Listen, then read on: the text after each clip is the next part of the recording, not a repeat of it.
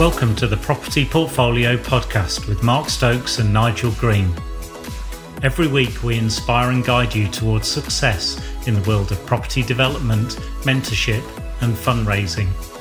Before we jump into today's episode, a reminder to join us at equiacademy.co.uk, where you can gain free access to hundreds of videos and templates to help you on your property development journey. My name's Nigel Green. Just want to talk to you a little bit about analysing deals and best practice in terms of once you've found that opportunity to analyse it, and with an assurance that you're following, best practice, a good methodology that is supported by the Royal Institute of Chartered Surveyors. So, with no further ado, we'll get into the presentation. So, a little bit about myself. I've spent 28 years in the corporate world.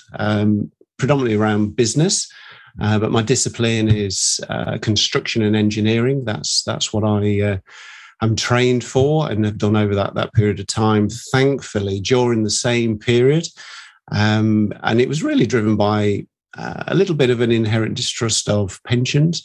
I decided that as I could save my pennies, and if I was fortunate enough to get a bonus, I'd put the money into building a property portfolio, and I started that, and I derived that over a parallel period over 23 years while I was in the corporate world. Thankfully, the portfolio and some other situations allow me to retire from the corporate world in March 15, which was great.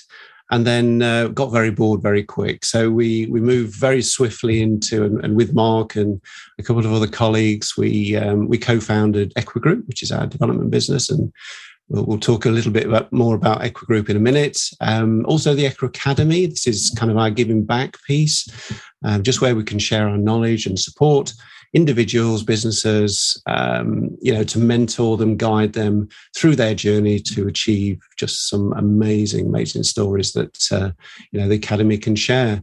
Mark and myself, we really enjoy this. It's we kind of put one out every week. It's a podcast, so the Property Portfolio Podcast, where we just talk about our experiences, our life, different subject every week, and it gets to the gritty detail. And if you fancy joining us, please subscribe. And I think finally, I'm also a chapter author in a couple of books that Mark's co-written, SaaS Superstars, just really the utilisation of our pensions, and also advice to your younger self. So that's there's a couple of things. In terms of the corporate world, very much driven towards heavy engineering within the telecoms industry. So, building enormous data spaces, technical data spaces all over Europe. In some cases up to 1 million square foot of data space, but hugely resilient.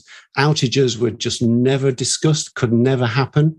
These facilities had so much resilience. So if there was a failure in one part of the building, something else would pick up, and the generators would kick in. UPSs would support the power, because the data centers as we know them today are supporting internet, bank trading, all around the world, and just so critical, absolutely mission critical, really, in terms of the deployment. Towards the latter part of my corporate career, started to move into more of a renewable power station environment, which was hugely interesting. Generating power stations, that the raw material was probably waste wood, these sort of things, processed, through gasification into boilers and so on and so forth. So, really interesting. But nonetheless, everything has to come to an end. So moving out of the corporate into, forming Equigroup and other companies as well. We're into, over the last six years, we're up to about 75, 80 million of GDV. As part of what we've done, what we're doing, and in terms of the pipeline. Some great examples of commercial conversion, some land deals, some mixed use where we've got commercial and resi mixed together. And that's, we thoroughly enjoy that side of the industry, and long may it continue for sure. The Equa Academy, again, the giving back piece, We just love that connection, and the group in the academy are just amazing. Some of the things they've done is just incredible in very short periods of time as well, which is just fantastic. Some of the activities are life-changing. So many case studies of people that have joined us, we've guided them, helped them. It's changed their lives. They can now fulfill their dreams every day rather than having to go to work and so on and so forth. So, some lovely stories there.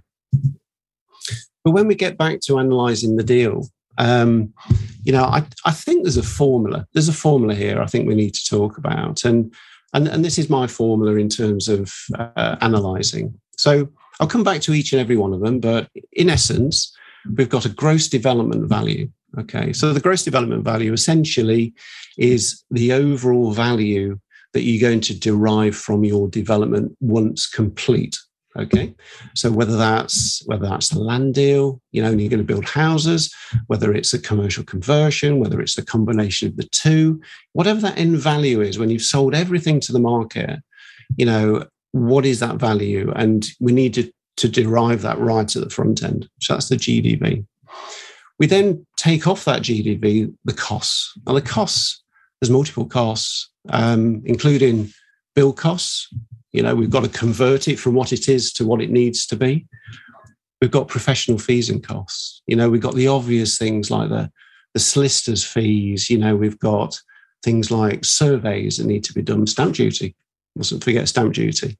We've got maybe lender's costs to consider. We've got design fees. We've got all these costs that need to be analysed, around the deal that you're looking at. Things like local authority fees as well, SIL, Section 106, these sorts of costs need to go into the analyzer right at the front end. We've got our costs of funds. So we're going to bring lending into this scheme. We're going to use the banks, development finance, some other methods maybe. That will have a cost to it. We need to consider it. We need to profile it. We need to profile it over the term and just get a better understanding of what that cost could look like. And then there's an exit. So this is a cost of sale. So, we can speak to people in that location, maybe the residential agents, and understand, how much it would cost for them to support you in the sale of the asset. So there's the cost. There's another cost. It's a big one. And it's the land value. So some people call it the purchase price. So this is what you're buying. This is what you're buying in the first instance. Is it a plot of land with nothing on it? Is it a plot of land with planning? Is it a plot of land with a building on it with no planning or with planning? That is what we term the land value. So deducting that off, we end up with a development profit. Now, this profit, has to sit within certain parameters because obviously we've got funders in here. Funders want to make sure that developments on paper are making a good profit. Really, really important. So if we take and we think about a methodology and a sequence of this process. So number one, so if you can just imagine the inbox is starting to fill up. We're using the techniques. We've established exactly what our search criteria. We've started to network with the local agents. We've done our direct mailing, via the platforms that we've seen today. We've done our direct. We're starting to get a feedback. We're starting to get feedback, an opportunity. Now, those emails, they drop into your inbox. And the first one could be just a plot of land. No planning, just a plot of land.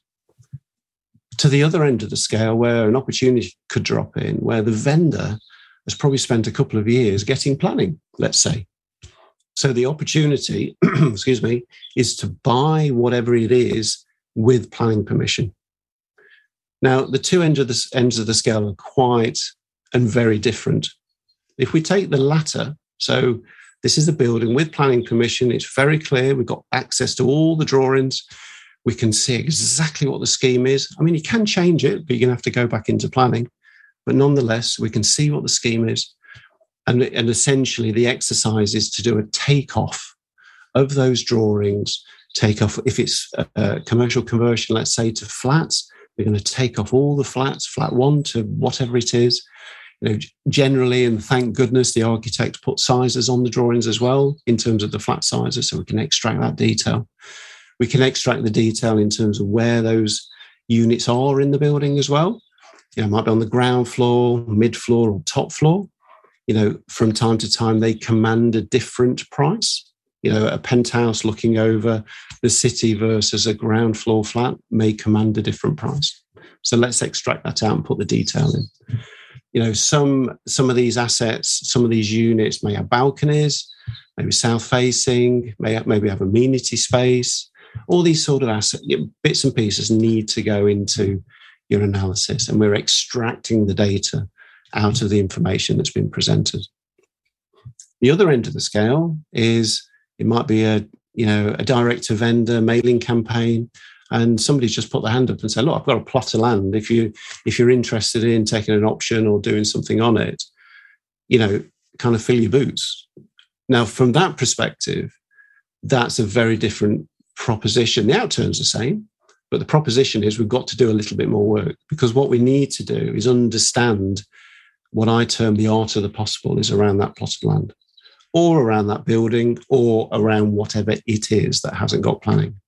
So this is where you can either use your own experience, you can bring in the experience of others, planning consultants, architects, just to kind of do a bit of a space planning exercise for you. It's great to just pop onto maybe the local portals as well in that location. And when I refer to the portals, that's the planning portals, to see if there's any similar schemes up and down the road, the next street along, these sort of things. And just get a feeling for what the local officers, the planning officers have accepted, or also more importantly, probably have declined. And that could be in terms of density, orientation, mix of units, maybe 1-2 beds, maybe that you see consistency across what's been approved maybe into a 3-bed, these sort of things. So it's just understanding what those assets are. But nonetheless, we want to get it all extracted into your development analyzer, okay, from a GDV perspective. So how do we value these things? Once we've got it all extracted, we need to get some numbers in. So we tend to work on a low to high range. The reason we do that is because probably the answer is somewhere in the middle. We tend to negotiate our land deals based on the low range of GDV, and then we drive the project and the project team to achieve the high range of GDV. That's our policy. So in terms of how we find the low range, okay, so what we're looking for essentially, and we saw just previously, it's all about the pound per square foot, pound per square meter, that can be derived from a finished product in that location. So what would I do? Using various platforms as well. We'll go to market. They're all pulling data from Land Registry generally, so it's all public data. And what I'm looking for sold comparables. Okay, and comparables that are representative of the scheme that we are intending to build. So those sold comparables. I'm going to go off and I'm going to find the data. I'm probably going to go no older than 12 months and probably no further than 1/4 mile from the postcode where our development is. I'm going to extract the data. I'm going to pull across all the addresses of these sold comparables to representative. I'm going to pull them into a spreadsheet. And again, I've got another tab where I pull all that information into. I'm going to put all of the pound per square foot data in, and you can find that out. It's just a simple calculation, understanding the size of the units, obviously, and then we understand the sold prices, and we just do a calculation between the two, which will give us pound per square foot, pound per square meter. Then I'll generally take an average. I'll take an average of that position. Now, whatever that number is, I'll then put that into my low range. Okay, so by doing that, I'm spinning out then the actual low range, in pounds and pence, the values for each of the units, which totals at the bottom of my sheet. When we look at the high range, so the high range is derived from a slightly different method. So what I'm going to do, I'm going to go out to market. I'm going to contact 4, maybe 5 local estate agents. I'm going to send them a lot of data, to fully inform them in terms of what the scheme is. I'm going to send some drawings. I'm going to probably do an extract to my development analyzer sheet send it to them, have a chat on the phone, talk to them about it. This is why it's relevant to put onto your development analyzer the specific details around maybe whether it's got a balcony or it's got a parking space or et cetera, et cetera, et cetera. Because the local agents need that data to be able to then put a fair valuation in terms of the finished product. You won't be surprised to hear that when we're talking to estate agents about a new product in the future, there tends to be it tends to be a pint half full approach. So it tends to be quite optimistic. Whereas when you're talking about, historic data, what's happened in the past, you can derive obviously the low range, which is probably a pint half empty approach. So that's how we create the ranges. So once we've done the gross development value, we'll turn our attention very quickly onto the build costs. We've locked in all that data. We know all the sizes. We know what we need to build. We've got an understanding of all the costs. All the values, etc. in the GDV, straight onto build costs. So how do we derive the build costs? I mean, there's a number of ways. Either from your historic data, of what you've built sites similar to this for. You can use a QS, as we do, to do a full detailed cost plan, in terms of using, again, market data, very relevant to today. Or you could even take a couple of builders around with you, and just pull the information from those individuals of sites that they've done or are doing at the moment in terms of £1 per square foot or £1 per square metre cost for delivering the product that we're looking to deliver. The professional fees and costs, I mean, we find that from time to time we check in with all the parties, but typically a lot of the professionals charge fees based upon percentage. And it could be a percentage of the overall bill budget. It could be a percentage of maybe the purchase price, however that's derived, these sort of things. So right at the outset, you just spend a bit of time, speaking to all the professionals, getting all the data in, understanding their charging mechanism, and then populate your sheet accordingly. So that, every single deal you look at is automatically recalculating what their fees will be. But as I say, I would really check in from time to time, maybe every 6 months with them, just to check the prices haven't gone up, all these sort of things. But that's how we're going to derive the professional fees and costs. The local authority can support in terms of SIL payments. It tends to be a specific rate, depending on the location where it is in that particular town or city. But again, the planning department, with a phone call, can support you in that detail. When we need to derive the cost of funds, as I mentioned earlier, we profile the costs. So it tends to be what we term a bathtub curve. So probably everybody's familiar with a roll-top bath.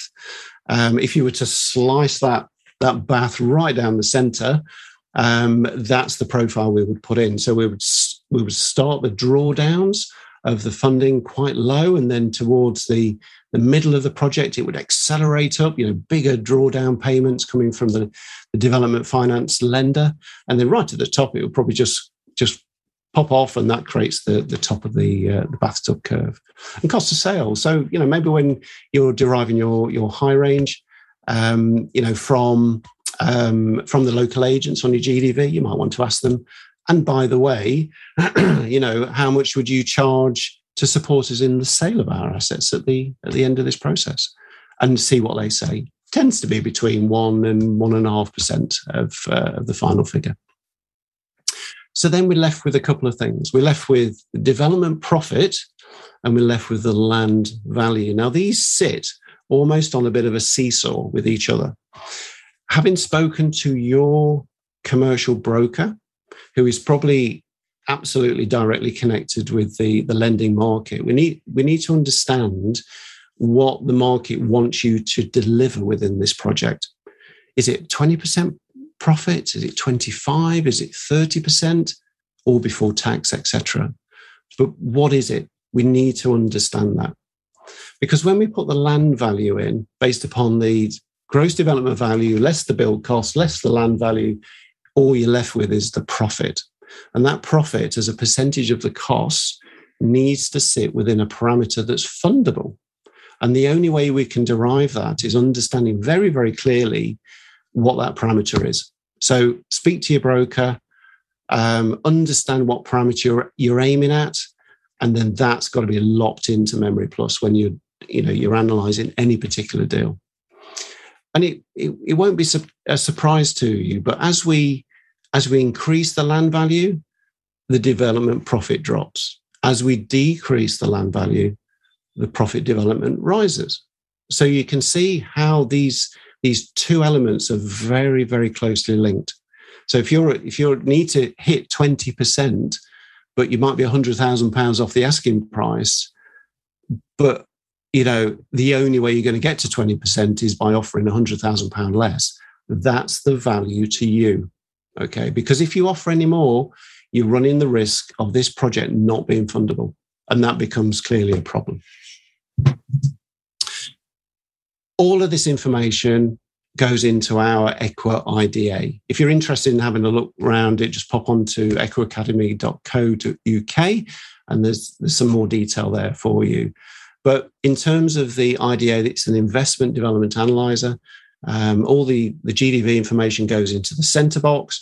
The costs go to the side, and then it does the analysis and brings in funding, also calculates your private capital, does a number of cash flow scenarios. So it's cash flowing all the way through to the end of the development. It'll even look and analyze your VAT returns as well, because the development funders don't pay for VAT, but you have to pay VAT, okay? So there's always going to be an imbalance of cash, and it'll look at it, and if there's a problem, it'll just ask you to put a little bit more of a top up in the private capital side of things. So that's our IDA, Equa IDA Investment Development Analyzer. I think this process really, you probably saw there, we were at version 60.1. We started doing the version control probably about 2 years ago, to be honest, but maybe 3 years ago. So we've had 60 iterations since then, and that sounds quite a lot. But what the IDA does, it's our central point of receiving and sucking in data, good, bad, or indifferent, from our development sites, from legislation changes, from the market per se. This is the point that it all comes into the DA. So, of course, when you turn the handle on the next deal and you do another analysis, you're picking all of this learning up. And that's why we're into version 60. 60.1, it just did a very, very slight amendment, more narrative than actual functionality. So that's why I went to the 0.1. But I think what we're trying to do here, we're trying to anticipate and simulate, what the bank's value is going to be looking for, what the bank's monitoring surveyor is going to be looking for, the QS, that's going to be monitoring the costs, because they're going to receive it. They're going to be receiving this data, and they're going to be asking questions, and they're going to be doing their own analysis. They're going to be following a prescribed Royal Institute Chartered Surveyors methodology evaluation. And this is what we do. So we're anticipating, we're simulating actually through the eyes of other parties to get to this position.